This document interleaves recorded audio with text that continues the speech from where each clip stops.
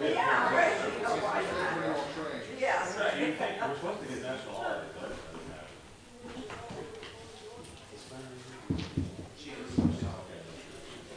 So maybe if you guys don't have a few on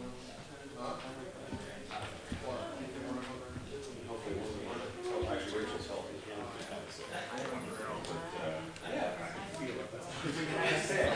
what's it feel like? You're kind of sick. You're gross. You're gross. Sick. Yeah. That's great. She'll have most of the weekend.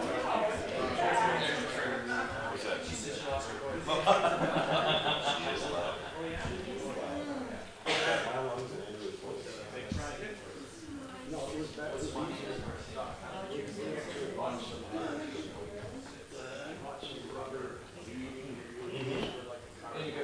Yeah, right. Yeah. Not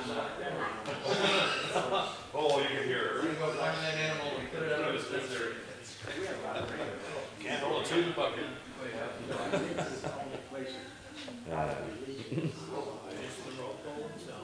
There's not really a lot you can do about that.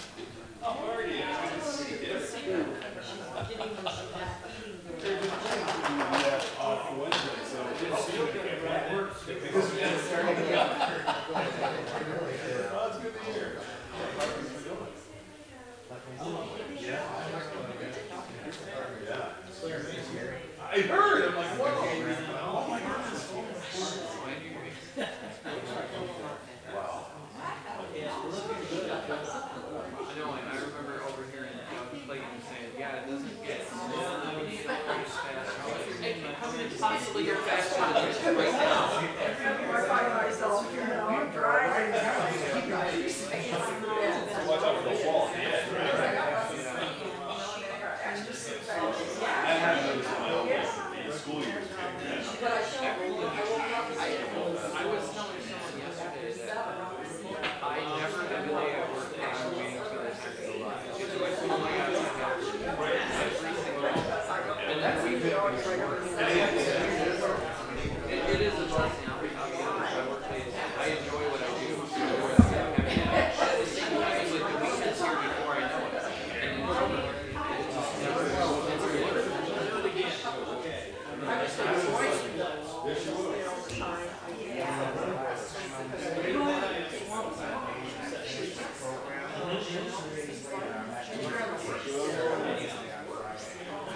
There's always some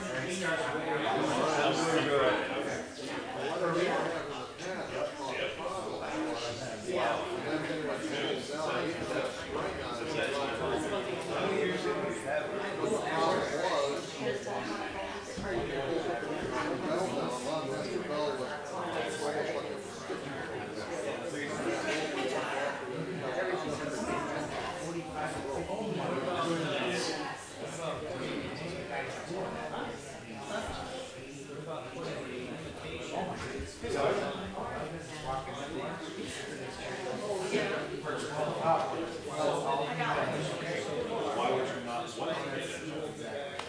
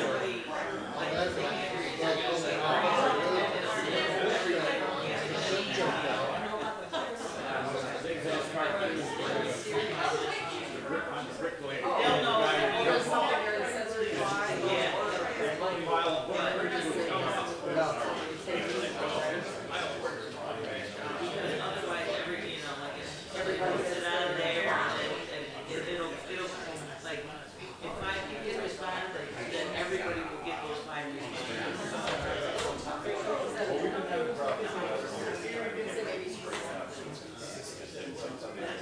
But anyway, I'll It's up try to it. you. If not, you haven't done it, I'll be Yeah, I have it. I think there's 14. Probably there's 14 spots. True, yeah. My bad. I should have thought That also means there's stuff.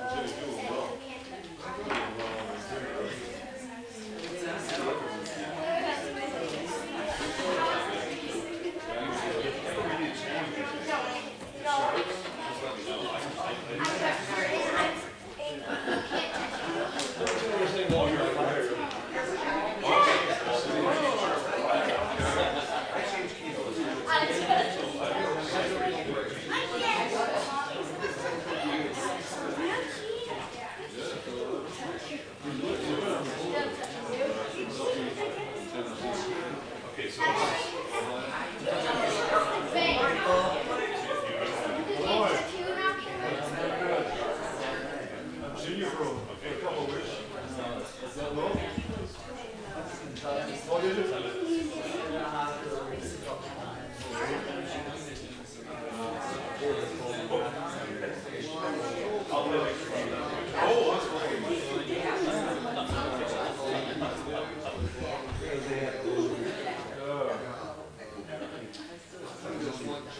can worry sometimes. I'm not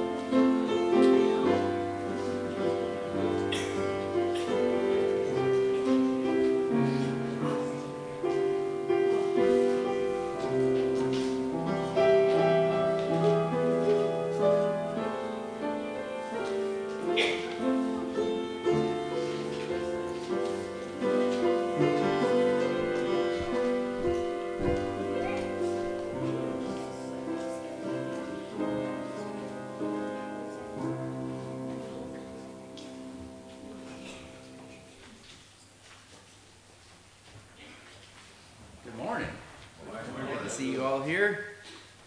So I guess while we have this in our hand, we can talk about this for just a second. So this is the way it was explained to me. Yep, I'm open for correction. So Sheila is your go-to. She's on top. She carries all the weight and responsibility. So, yeah, amen. So if you have an issue that needs to go to the prayer chain, Sheila, call that number. And then, as I understand it, then she will group text all of the numbers on the left, and then corresponding across the page, then the calls get done. So that's the way I understand it. So I don't know if there's anything else that needs to be done or said other than if you can get Sheila, you got it all. Terry, go ahead. You can text Sheila too, that way it's easy for her to forward. Yeah, okay. Call or text. Yeah, that makes sense. Okay. All right, great. Set my bulletin down somewhere, so let me get reorganized here. What are you willing to give me if I hand him over to you? So they counted out for him 30 silver coins. Matthew, the 26th chapter, verse 15. Jared continues the study of the confession at 9:30.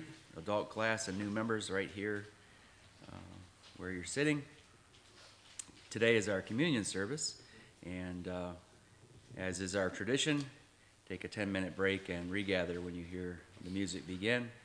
There'll be no choir practice and no evening service.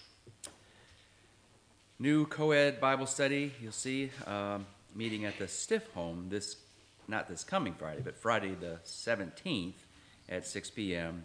And you'll see there the topic, be looking at Bob Duco's top 10 proofs. Bring snacks, of course. You even have to write that, bring snacks? Men's Bible study, Tuesday 10 a.m. at McLeod's. Prayer meeting Wednesday at 7. If you haven't done so yet, you're late. Fill out your mission pledge cards. There's some there, little blue ones in the basket in the front pew. Pop that into the offering box, and we'll count you in. Acts and Facts and Free Grace Broadcaster are here for the taking. That's on the foyer table. That would be the one directly behind me. And I guess we all know it already, but today ends daylight savings time, so I enjoyed my leisurely morning, extra cup of coffee, so that was great. All right, anything else then that I've missed, omitted? Our scripture for meditation is from Matthew 26. Read verses 1 through 16.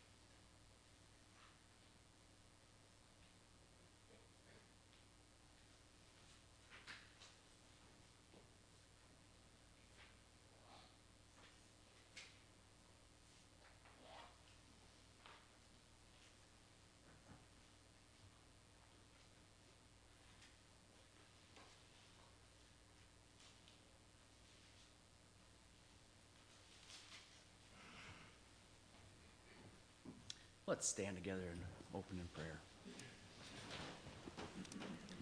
Phil?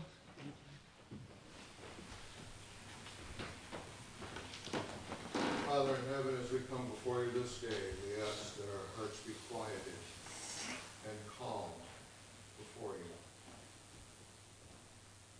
That as we pray and as we come into this service, your Holy Spirit would commune with us and hold us up. We thank you, Lord, for a country that we live in that allows, at least for the time, freedom of religion. We thank you for the blessings that we have placed on us every single day. And Lord, we're thankful for the things that, even if we perceive are not blessings, Lord, are still for our good and to your glory. For this nation, Lord, we pray that you would have your hand upon it, that you would guide those in leadership, protect them, build a hedge about them, Father. Let there be a revival that goes from shore to shore in this nation, that your wrath and your anger would be stayed for a time, and you would delight to save whom you will.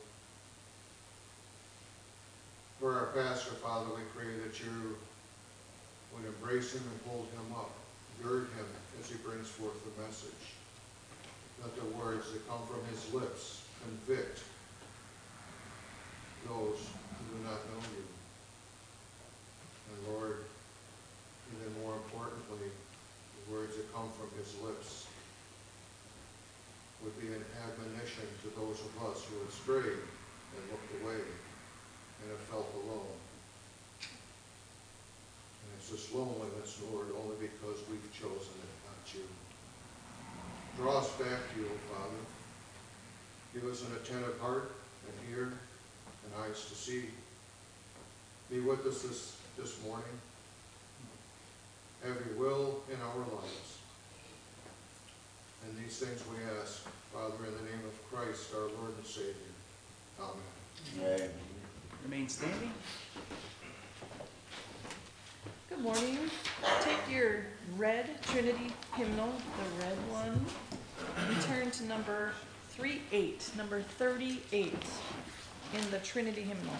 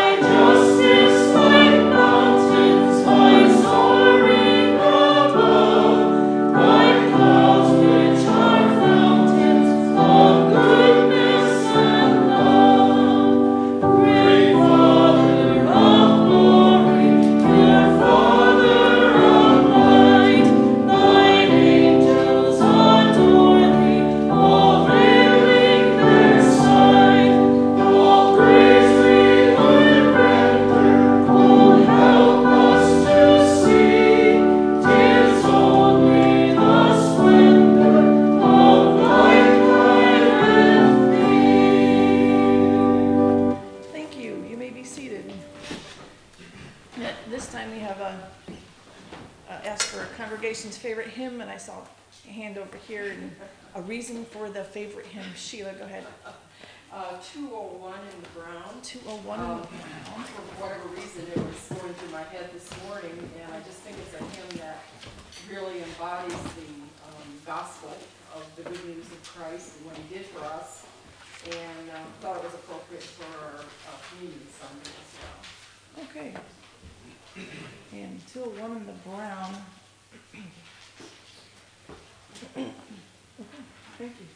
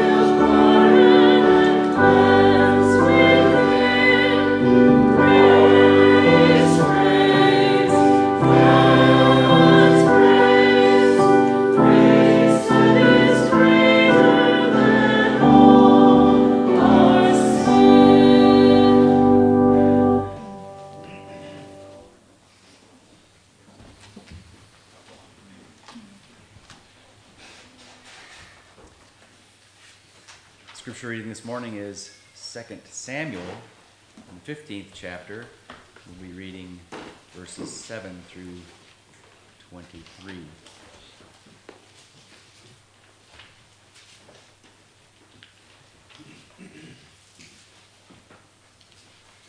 And at the end of 4 years, Absalom said to the king, "Please let me go and pay my vow, which I have vowed to the Lord in Hebron. For your servant vowed a vow while I lived in Geshur and Aram, saying, 'If the Lord will indeed bring me back to Jerusalem, then I will offer worship to the Lord.' The king said to him, 'Go in peace.' So he arose and went to Hebron. But Absalom sent secret messages throughout all the tribes of Israel, saying, 'As soon as you hear the sound of the trumpet, then say, Absalom is the king at Hebron.' With Absalom went 200 men from Jerusalem who were invited guests. and they went in their innocence and knew nothing. And while Absalom was offering the sacrifices, he sent for Ahithophel, the Gilonite, David's counselor, from his city Gilo. And the conspiracy grew strong, and the people with Absalom kept increasing. And a messenger came to David, saying, "The hearts of men of Israel have gone after Absalom." Then David said to all of his servants who were with him at Jerusalem, "Arise and let us flee, or else there will be no escape for us from Absalom. Go quickly, lest he overtake us quickly and bring down ruin on us and strike the city with the edge of a sword." And the king's servants said to the king, "Behold, your servants are ready to do whatever my lord the king decides." So the king went out, and all of his household after him, and the king left 10 concubines to keep the house. And the king went out, and all the people after him, and they halted at the last house. And all his servants passed by him, and the Cherethites, and all the Pelethites, and all 600 Gittites who had followed him from Gath, passed on before the king.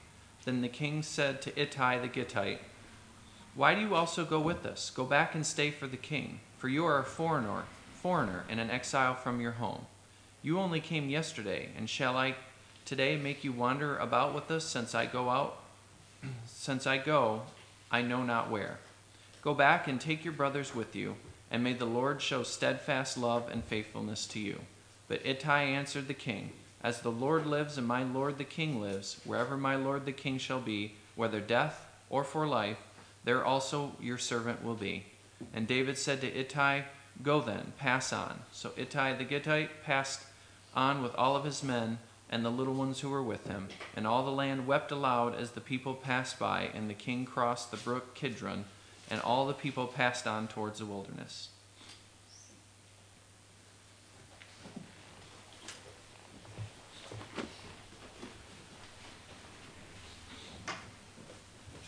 Take your brown hymnal again and turn to number 478.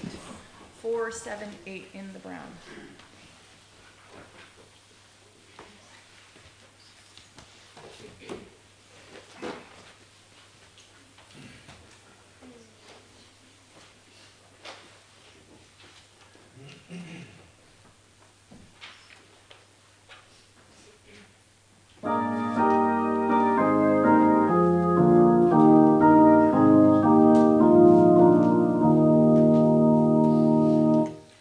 So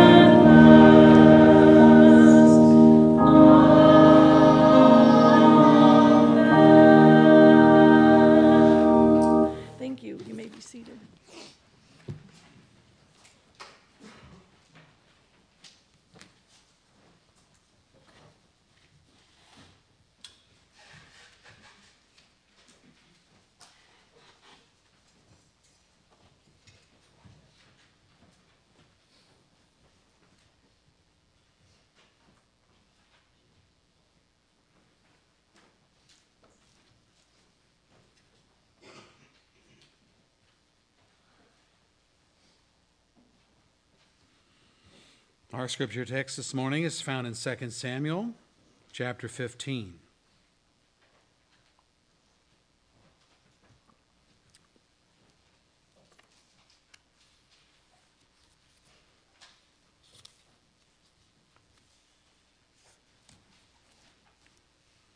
In our study, Believers Under Trial, we covered the subject last time, the hurt or pain of past memories. We discovered that sometimes the pain of past memories is so acute that people will actually recolor the past to paint it in a more pleasant hue so they can bear it. This is a form of selective memory. We choose to remember the good, ignore the bad. Israel did this with their servitude in Egypt. When they got tired of eating manna in the wilderness, what did they do? Well, they thought only of the variety of food that they had in Egypt, which they had the audacity to label as free, forgetting all the back-breaking labor and cruelty of the Egyptian taskmasters. Never wise to try to forget the past by reshaping what happened or denying what happened. Truth sets men free, not lies. You know, we're seeing a bit of this in our own country when you think about it. This whole business of taking down statues, because Jackson, for example, had slaves, so we need to take down his monuments and so forth. Well, I visited his gravesite and his home in Lexington, Kentucky.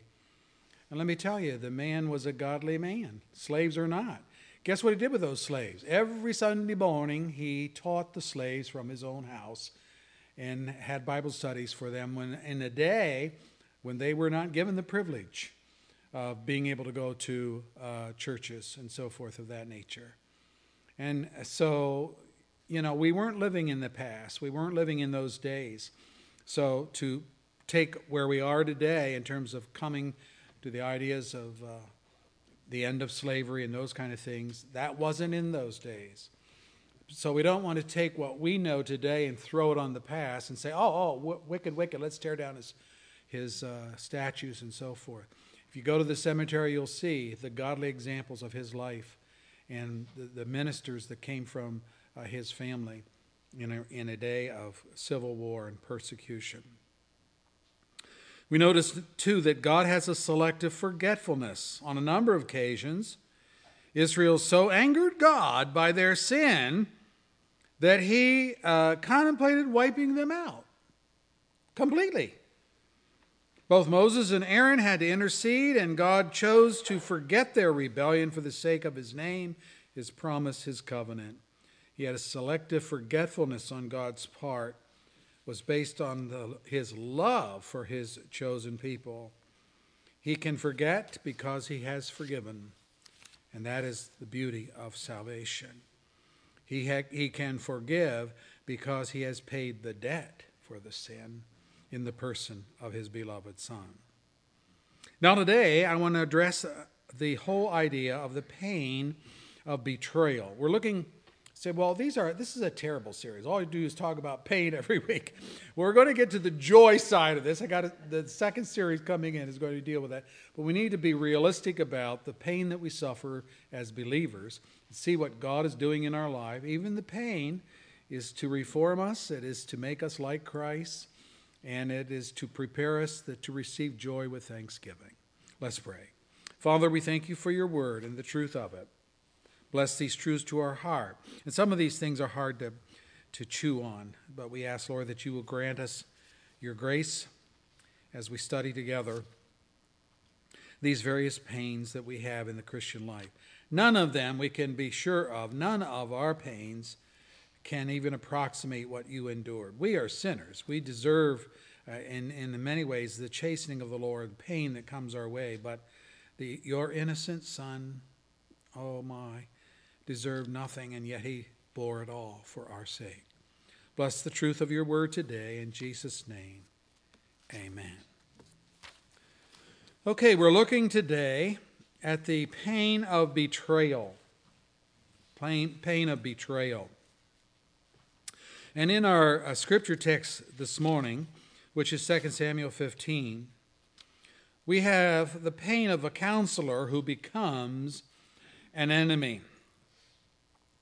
The account of Ahithophel and David stands out before us as one of the most heinous betrayals in biblical history, but it certainly is not an isolated incident, as we're going to see.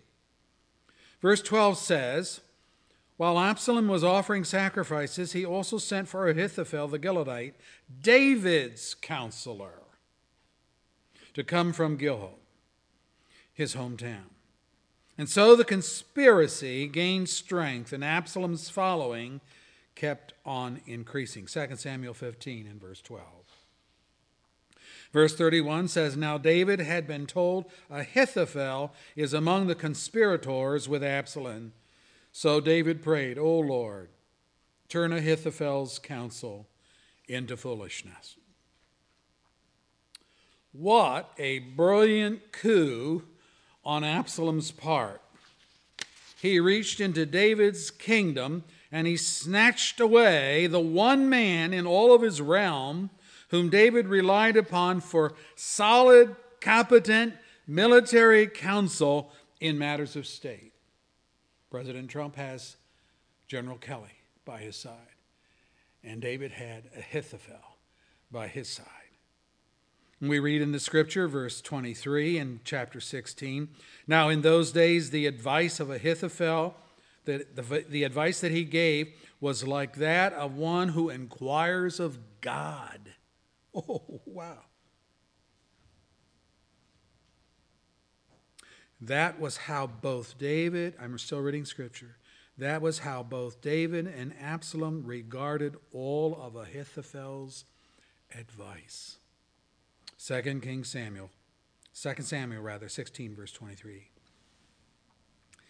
was not uncommon in biblical days for Israel's kings to inquire of the Lord concerning decisions of state.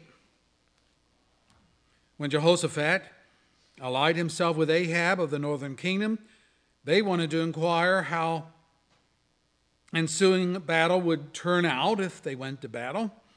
And Ahab received this glowing report from his false prophets. Let me read it for you. So the king of Israel brought together the prophets, 400 men, and asked them, shall we go to war against Ramoth Gilead, or shall I refrain? Go, they answered, for God will give it to the king's hand. 2 Chronicles 18, verse 5. Glowing report. Well, Jehoshaphat was not convinced. He sensed that these hired prophets were just telling King Ahab what he wanted to hear, which is exactly right. But Jehoshaphat asks, is there not a prophet of the Lord here whom we can inquire of? 2 Chronicles 18, verse 6. Well, Ahab knew of one, a prophet named Micaiah, but Ahab's view of him was this. There is still one man through whom we can inquire of the Lord, but I hate him because he never prophesies anything good about me, but always bad. He is Micaiah, son of Imlah, 2 Chronicles 18, verse 7. Now there's the proof. I mean, think about this. Ahab had hired false prophets to kind of tickle his ears. But he could not bear to hear the truth told by Micaiah, God's true prophet. This was not a problem, however, with Ahithophel because, as we read, the advice Ahithophel gave was like that of one who inquires of God.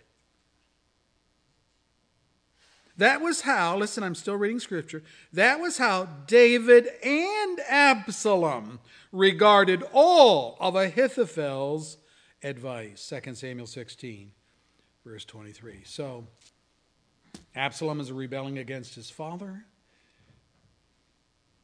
but he reveres Ahithophel's advice. David, being the one that's being rebelled against, He knew of Ahithophel as being an honorable man and one that would give good counsel.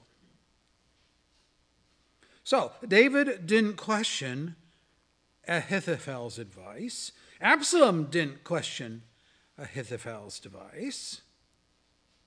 Though not a prophet at all, both of these men treated Ahithophel as they would had he been a prophet. His counsel was that good. It was that insightful. He had proved himself time and time again as a man of wisdom and prowess, especially in matters of war.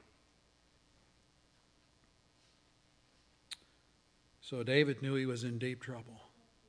He was in deep trouble. His chief advisor, his best military genius, had now betrayed him by becoming part of Absalom's conspiracy. What was he to do? What could he do? I want you to think about that. David's able counselor was now Absalom's able counselor. David was devastated, to say the least. It was inconceivable that his longtime counselor would now side with the conspiracy to overthrow his kingdom. Can you imagine that? What that must have done to him? He's thinking about it. He's stewing over it. You know, he reflects on this in Psalm 47, verse 9. He says, even my close friend whom I trusted, who shared my bread, has lifted up his heel against me. He's talking about betrayal. A more descriptive analysis of his anguish is found in Psalm 55, verse 9 and following. He says, confuse the wicked, O Lord, confound their speech, for I see violence and strife in the city. If an enemy were insulting me, I would endure it. If a foe were raising his hand against me, I could hide from him. But it is a man like myself, my companion, my close friend, with whom I once enjoyed sweet fellowship as we walk with the throng at the house of God. Evening, morning, and noon, I cry out in distress. God hears my voice. He ransoms me unharmed from the battle waged against me. Even though many oppose me, men who never change their ways and have no fear of God. My companion attacks his friend. He violates his covenant. His speech is smooth as butter, yet war is in his heart. His words are more soothing than oil, yet they are drawn swords. Wow. Words that cut. Words that slice. Words that have death in their meaning. What could David do? Well, he did the only thing he could do. We read, now David had been told, Ahithophel is among the conspirators with Absalom. So David prayed, O Lord, turn Ahithophel's counsel into foolishness. 2 Samuel 15, verse 31. Just a few words. You think you have to pray long prayers when you're praying to get something place with God? Count it out. Let me count it out for you here. O Lord, 1, 2, turn Ahithophel's, 3, 4, counsel 5, into 6, foolishness, number 7. 7-word prayer. But they were the right words. They were the right words. He goes on in Psalm 55, verse 9, he says, confuse the wicked, O Lord, confound their speech, for I see violence and strife in the city. Well, the conspiracy was in full bloom. Absalom had the lion's share of the warriors, 10 northern tribes to David's 2 southern tribes. David knew he had to vacate Jerusalem or be slaughtered. He knew Ahithophel to be a wise and shrewd in military matters. He knew Absalom would imbibe whatever Ahithophel had to say. His only hope was in God. Yet God plus one is more powerful than a whole army without God. 2 Samuel 17, verse 14. Let me read it for you. The Lord had determined to frustrate the good advice of Ahithophel in order to bring disaster on Absalom. 2 Samuel 17, verse 14. I mean, I'm sure as David looked at this, he's thinking, I'm a goner. All those northern tribes in my country, 10 of them, they've sided with Absalom. The conspiracy has grown, and now they got Ahithophel. What do I got? I got Jerusalem and 2 southern tribes, and now I have to even flee from Jerusalem because these guys from the north are coming to get me.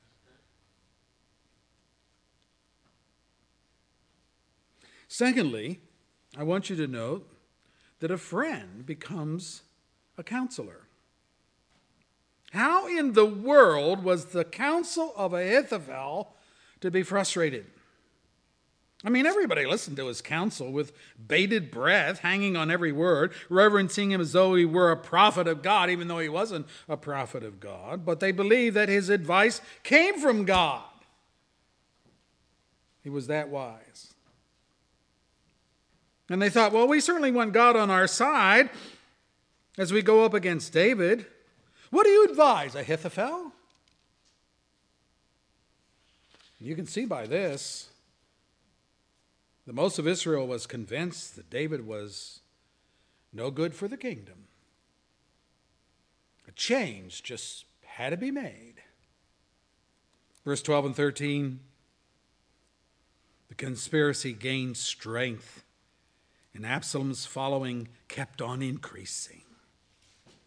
And the messenger came and told David, the hearts of the men of Israel are with Absalom. Boy, talk about getting whacked time and time again. It's just getting worse. Enter Hushai. David did have to flee Jerusalem in haste and in disgrace, I might add. The Bible tells us that he ascended the Mount of Olives, verse 30, head covered, weeping as he went. But as he reached the summit, a man named Hushai met him. Hushai was more than a member of David's council. Verse 37 calls him David's friend. He wanted to go with David, but the king thought him better a help if he would return to Jerusalem and kind of feign allegiance to Absalom. And in this way, he could inform David of any intrigue might be planned by Absalom and then frustrate Ahithophel's counsel. Verse 37 tells us that Hushai arrived back in Jerusalem just at the time when Absalom entered the city. David had already escaped, but by the nick of time. Well, Absalom lost no time in seeking the counsel of Ahithophel, which was this: pursue David now, without delay.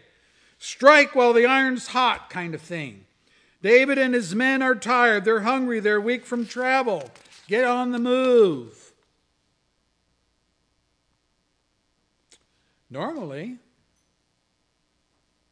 Absalom would have acted upon that counsel, right? Without hesitation. But Hushai had made a strong case for coming to Absalom's aid, and so he wanted to hear from Hushai as well. Well, here's Hushai's counsel. David is a scrapper. This you know. And what is more, he will not be found where you expect him to be found. He will be holed up somewhere in a cave, ready to pounce on anyone pursuing him. When David wins, all Israel will desert you. That was Hushai's counsel. And we read, Absalom and all the men of Israel said, the advice of Hushai is better than that of Ahithophel. Oh, wait just a minute. Why would Absalom be so quickly disposed to accept the advice of David's friend turned counselor? He doesn't even seem to be suspicious of this turnabout in loyalty. How can that be? 2 Samuel 17, verse 14. The Lord had determined to frustrate the good advice of Ahithophel in order to bring disaster on Absalom. That's how. And the rest, as they say, is history. When Ahithophel saw that his counsel had been shunned for Hushai's, he went home and hanged himself.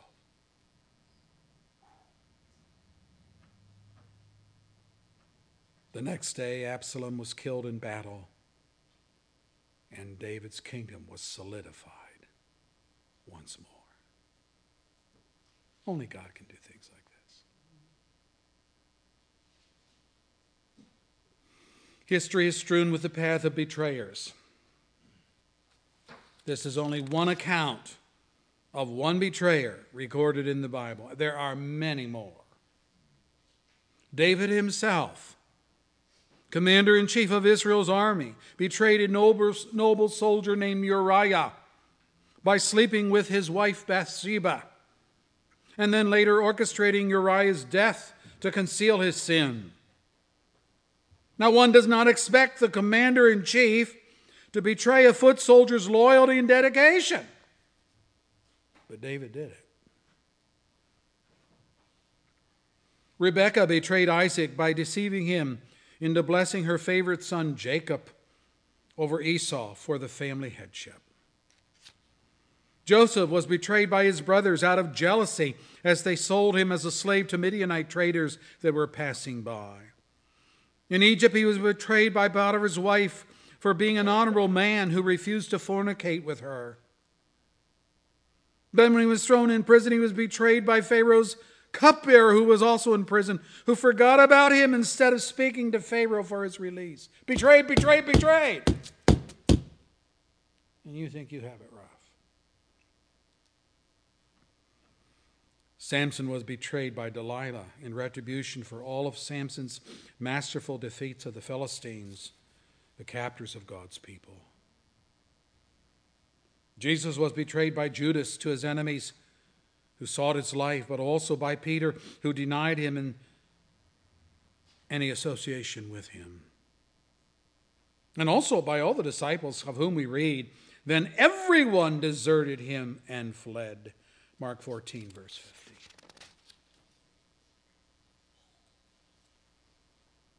Why would they flee? They were no doubt fearful that they too would be arrested, and they would be tried, and they would be sentenced to die. So they hid for the hills. Paul could say, as the apostle, Demas, because he loved this world, has deserted me and has gone to Thessalonica. 2 Timothy 4, verse 10. And when Paul's first hearing before Caesar's tribunal was set, Paul says, at my first defense, no one came to my support, but everyone deserted me. May it not be held against them. 2 Timothy 4, verse 16. Betrayal, betrayal, betrayal. Perhaps you have your own experience of betrayal that you could add to the list. Most of us do.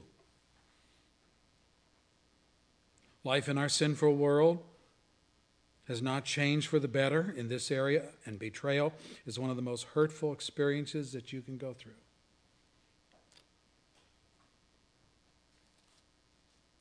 So how do we understand betrayal and apply some biblical healing?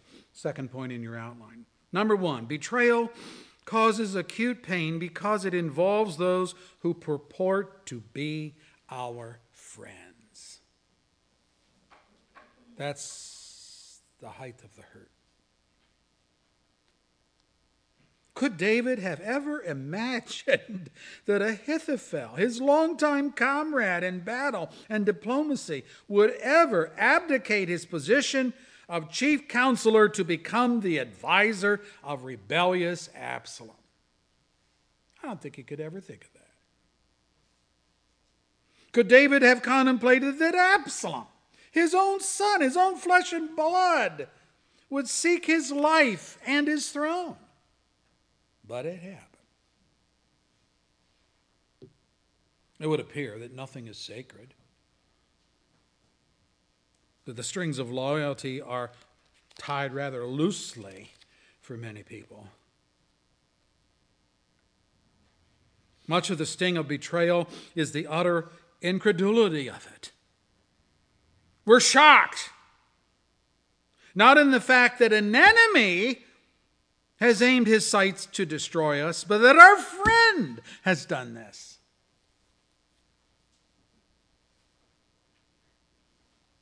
Sometimes our friends are no better than those of Job, who allegedly came to sit by him in the dust and comfort him in his physical and mental agony through their counsel. Yet in the end, what did Job say of them? Let me read it for you. I've heard many things like these, he tells his friends. I've heard many things like these. Miserable comforters are you all. Oh, wow. Will your long-winded speeches never end? What ails you that you keep on arguing? I also could speak like you if you were in my place. I could make fine speeches against you and shake my head at you, but my mouth would encourage you. Comfort from my lips would bring you relief. My opponent fastens on me his piercing eyes. Men open their mouths to jeer at me. They strike my cheek in scorn and unite together against me. God has turned me over to evil men and thrown me into the clutches of the wicked. Job 16, verse 2 and following. You say, oh man, that's a terrible thing to say about people who are trying to help. And I would answer, yeah, it's a terrible thing to have to say things like that to a person that's supposed to be your helper. Yet such is often the case. This does not mean that we should lie to one another to try to make people feel better. But Job was innocent of sin. His friends' accusations were cruel and they were unwarranted, but they believed themselves correct. Be careful, folks, how you address your friends in their time of trouble. They don't need a scolding. They don't need a "I told you so."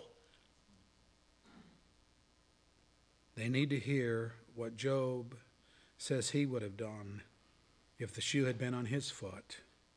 My mouth would encourage you.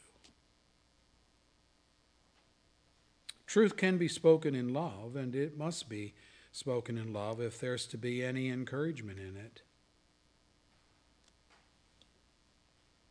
Paul put it this way, we urge you, brothers, warn those who are idle. Okay, that's a good thing that you warn them. And he goes on, encourage the timid, help the weak, be patient with everyone. 1 Thessalonians 5, verse 14. While Jesus knew all along the true nature of Judas and what he was up to, it was nevertheless a grief to him to confide to his disciples, I am not referring to all of you. I know those I have chosen, but this is to fulfill the scriptures. He who shares my bread has lifted up his heel against me. John 13, verse 18.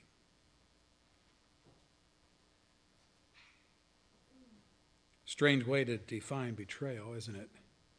He who shares my bread. But perhaps not so strange at all.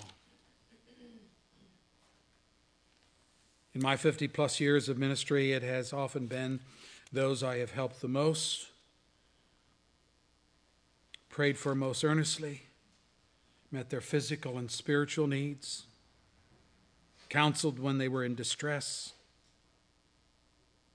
It's been those who seem to have no problem walking away for greener pastures. That's happened time and time again.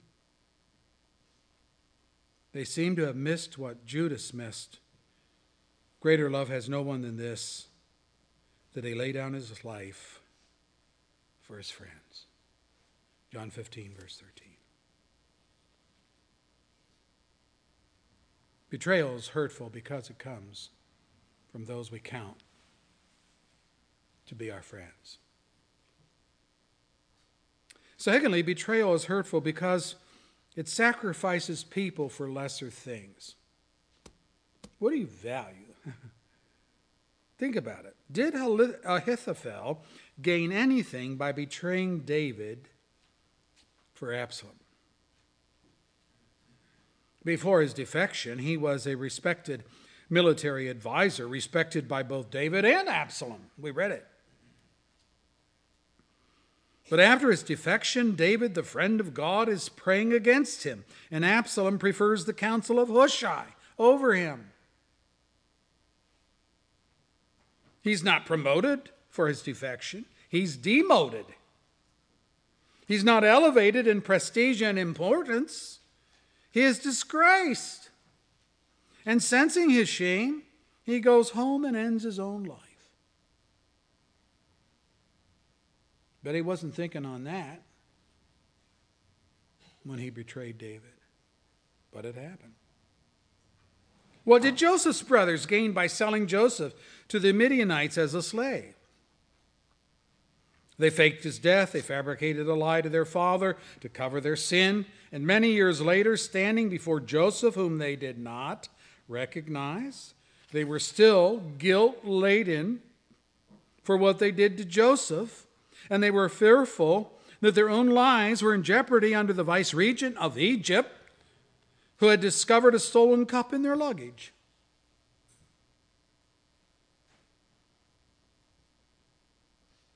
Their thinking was, this has happened to us. We've been found out because of what we did to our brother Joseph. No one put that thought in their mind. Their own guilty conscience put that thought there. 11 years! And when they're in trouble in Egypt, that's what they think about. We're in trouble because of 11 years ago we did this and this and this to Joseph.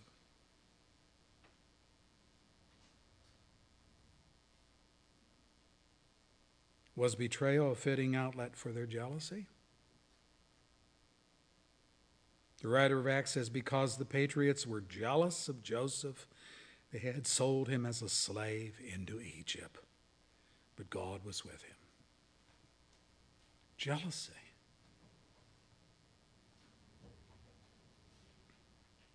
There's another word that sounds very much like jealous, except for the first letter, which is a Z, not a J. By changing just that first letter, the word takes on a positive rather than a negative connotation.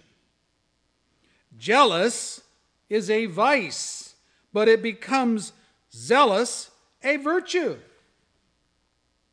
Think about this.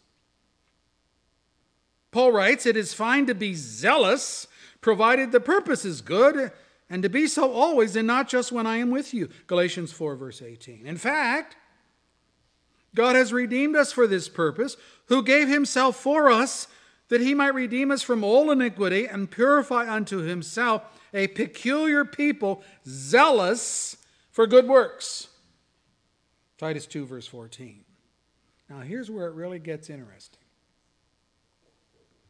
In the Greek text, the word jealous and the word zealous are one and the same word. In the Greek. So it is left to the context of the scriptures to determine how to translate the term. That being so, Luke's analysis in Acts 7 verse 9 was that out of jealousy, Joseph's brothers sold him as a slave. Their intent was evil. It wasn't good.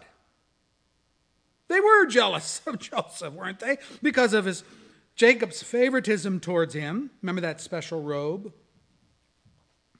And because of those dreams that Joseph had foretelling his leadership over his brothers, they didn't much like that. What might have happened had the vice been turned into a virtue? If instead of being jealous of Joseph, his brothers had been zealous for him. Instead of 11 years of anger and guilt for their trickery and their lies, had they been happy for Joseph that God was going to make him a great leader of their family, they could have spent those years in family harmony and peace and appreciation and love and thankfulness and many more graces which flow from being zealous for what is good.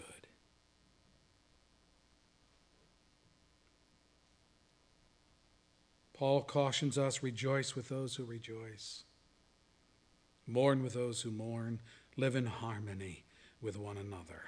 Do not be proud, but be willing to associate with people of low position. Do not be conceited. Do not repay anyone evil for evil. Be careful to do what is right in the eyes of everybody. Romans 12, verse 15 and following. Or again, he puts it this way, dealing with the negatives. If one part suffers, speaking of the body of Christ, if one part suffers, every part suffers with it. If one part is honored, every part rejoices with it. 1 Corinthians 12, verse 26. That's the way it ought to work. The betrayal of Joseph's brothers was due to the fact that they could not zealously approve Joseph's favored position.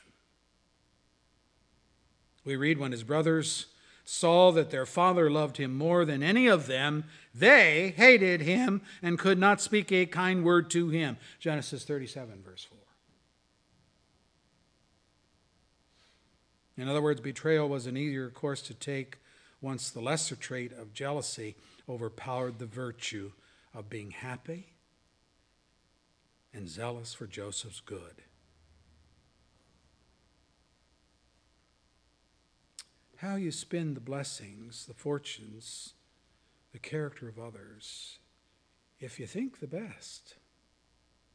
That'll go a long way in avoiding the sin of betrayal, because betrayal sacrifices people for lesser things.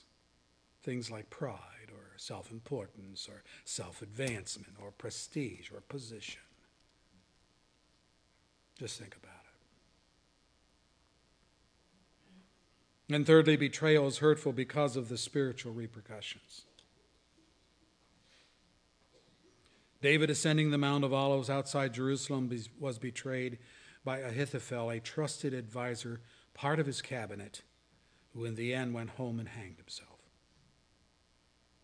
Jesus, David's heir, yet David's Lord, ascended the Mount of Olives outside Jerusalem when he was betrayed by Judas, a disciple of the inner circle, for 30 pieces of silver, the price of a slave, who in the end concluded, I have betrayed innocent blood, Matthew 27, verse 4.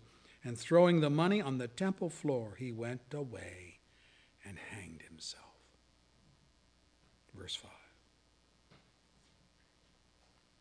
When Ahithophel sided with Absalom against David, he also sided against God. David was the Lord's chosen and anointed king, not Absalom. And as always, it is grievous sin to attempt to undo what the Lord has ordained. You remember that David's predecessor, King Saul, was rejected by God because of his flagrant disobedience to God's will. Saul then became what? Jealous And because of jealousy, he became David's enemy, tried to kill him on a number of occasions. David became a man on the run, hiding in the caves, hiding in the hills, never able to trust. On a number of his pursuits, when Saul was asleep at night or in a cave, David could have taken Saul's life. He could have. Think about it. He had opportunity. He had motive. Saul was determined to kill him. He had been duly anointed as the new king by Samuel the prophet. So he had God's approval as Saul's replacement, but time and time again, he refused to touch the Lord's anointed, lest he play God by usurping from God what only God had the right to do. Ahithophel's betrayal was an opposition to God, and that's what sealed his doom.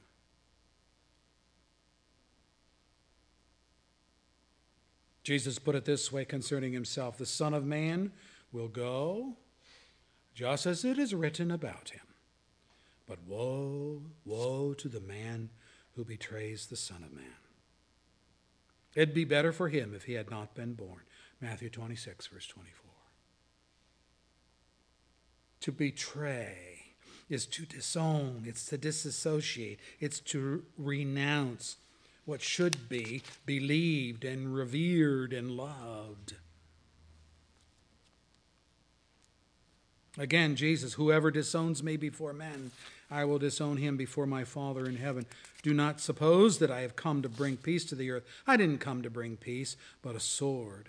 For I have come to turn a man against his father, a daughter against her mother, a daughter-in-law against her mother-in-law. A man's enemies will be the members of his own household. Matthew 10, verse 33 and following.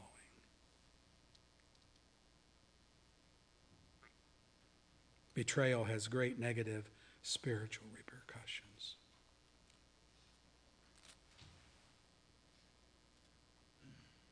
And then lastly, betrayal is hurtful because it is destined to become the rule and not the exception. Once a person starts down this path, look out. You may think you have a very tight-knit family, that nothing like betrayal would ever come knocking at your door. But the God who cannot lie predicts what? Brother will betray brother to death, and a father his child. Children will rebel against their parents. I'm reading scripture. And have them put to death. All men will hate you because of me, but he who stands firm to the end will be saved. Matthew 13, verse 12 and 13. Ahithophel had a decision to make. He chose the wrong side.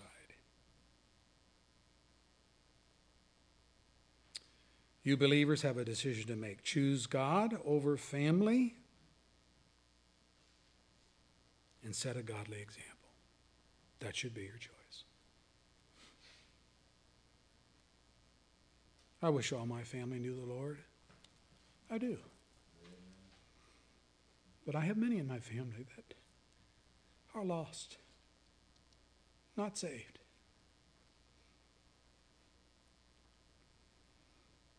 But I'm not going to abdicate to them and deny Christ. You unbelievers have a decision to make, to choose Christ in his salvation. The writer of Hebrews says, today, if you hear his voice, don't harden your heart. Hebrews 3, verse 15. People do harden their heart.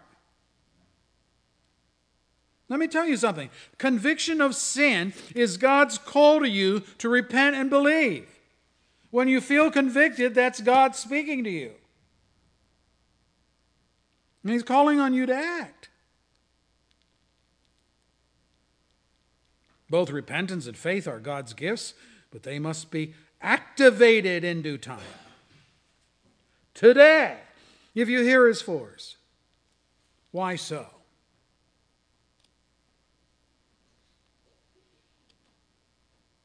I think of the days of Noah's flood when wickedness was at its zenith and judgment was on the horizon. The people were given what? 120 years to repent and mend their ways during that whole time while Noah was building the ark.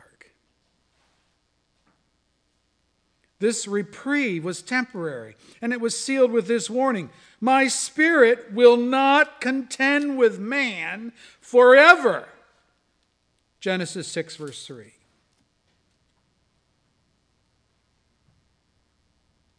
120 years seems to us to be an awfully long time. But when we consider that Noah and his contemporaries lived well over 900 years in those days, Noah was 950 years old when he died, Genesis 9, verse 29. If you consider that, then 120 years is but 1/12 of their lifetime that was given them to repent. That's not a lot. But what did they do? Instead, they dug in. And they betrayed their obligation to worship and serve their Creator. Noah, the preacher of righteousness, was mocked and scorned and ridiculed and disbelieved. Hey, you crazy old fool. What are you doing down there? What's that you're making? Boy, that looks awfully big. What are you going to do with that, Noah? I'm building an ark. What are you going to do with an ark? I'm going to float it, save my family. Float it? Where's the lake? Where's the ocean? Oh, you can just hear it.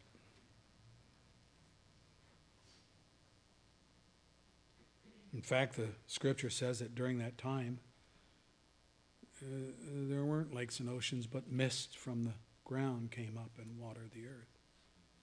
So they had no experience with rain, floods, and that fed their disbelief. Here's Jesus' commentary.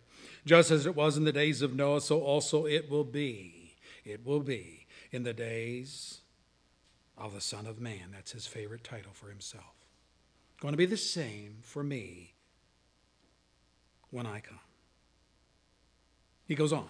People were eating. He's talking about Noah's day.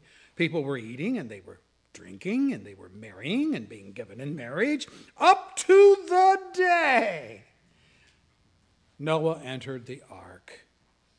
Then the flood came and destroyed them all. Luke 17, verse 26 and 27. And Peter writes of those who disobeyed long ago. Listen to this. Peter writes, God waited patiently. Let me read that. God waited patiently in the days of Noah while the ark was being built. What's he waiting for? Repentance and faith. He goes on, Peter says, in it only a few people, 8 in all, were saved through the water. 1 Peter 3, verse 20. Noah and his 7 family members. In other words, there was no repentance. There was no great revival. Again, writes Peter in 2 Peter 2, verse 5. Speaking of God, he did not spare the ancient world when he brought the flood on its ungodly people, but he protected Noah, a preacher of righteousness, and 7 others, his family. You say, what are you saying, Pastor? I'm saying this. The clock of judgment is ticking.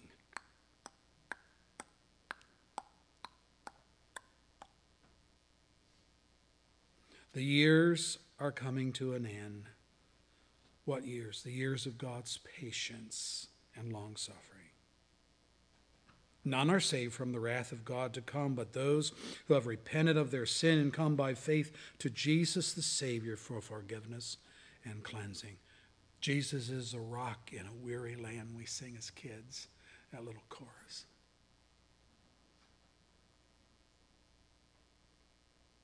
Align yourself with Jesus and you will be saved. Betray him. Turn away from him. and you will be lost. God forbid. Holy Father, thank you for your word.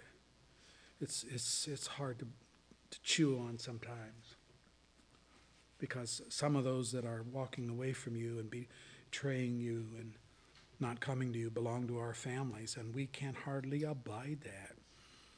But today, that's what the scripture says. Today's the day of salvation. Today they can come. Today they can repent and believe. And we're asking that you will send your Holy Spirit and send these graces upon them that they might repent and believe. For the glory of Christ, we ask these things. For their own salvation, we ask these things. May we not be among those who betray Christ and the gospel. We've been so blessed in this country. So very, very blessed. But we've turned our back on you. We've laughed and mocked and ridiculed and made fun of religious people, all to our own shame and maybe a sign of our own betrayal. Please forgive us. Please draw us into your fold, Lord. Unless you build the house, we labor in vain who try to build it. We can't build it. We can't add one brick to the superstructure. You are the foundation, and you must build the superstructure. By your Holy Spirit, we pray that you will do that. Firstly, for your glory, but secondly, for the good of everyone that we love. In Jesus' name, amen. Our closing hymn is from the Brown Hymnal, number 475.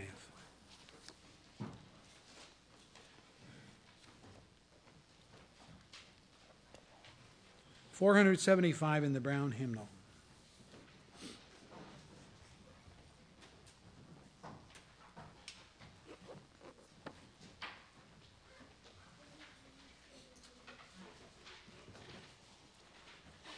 I'll play that through, Jared. It might be new tune for people. We know the tune? Go to New Words.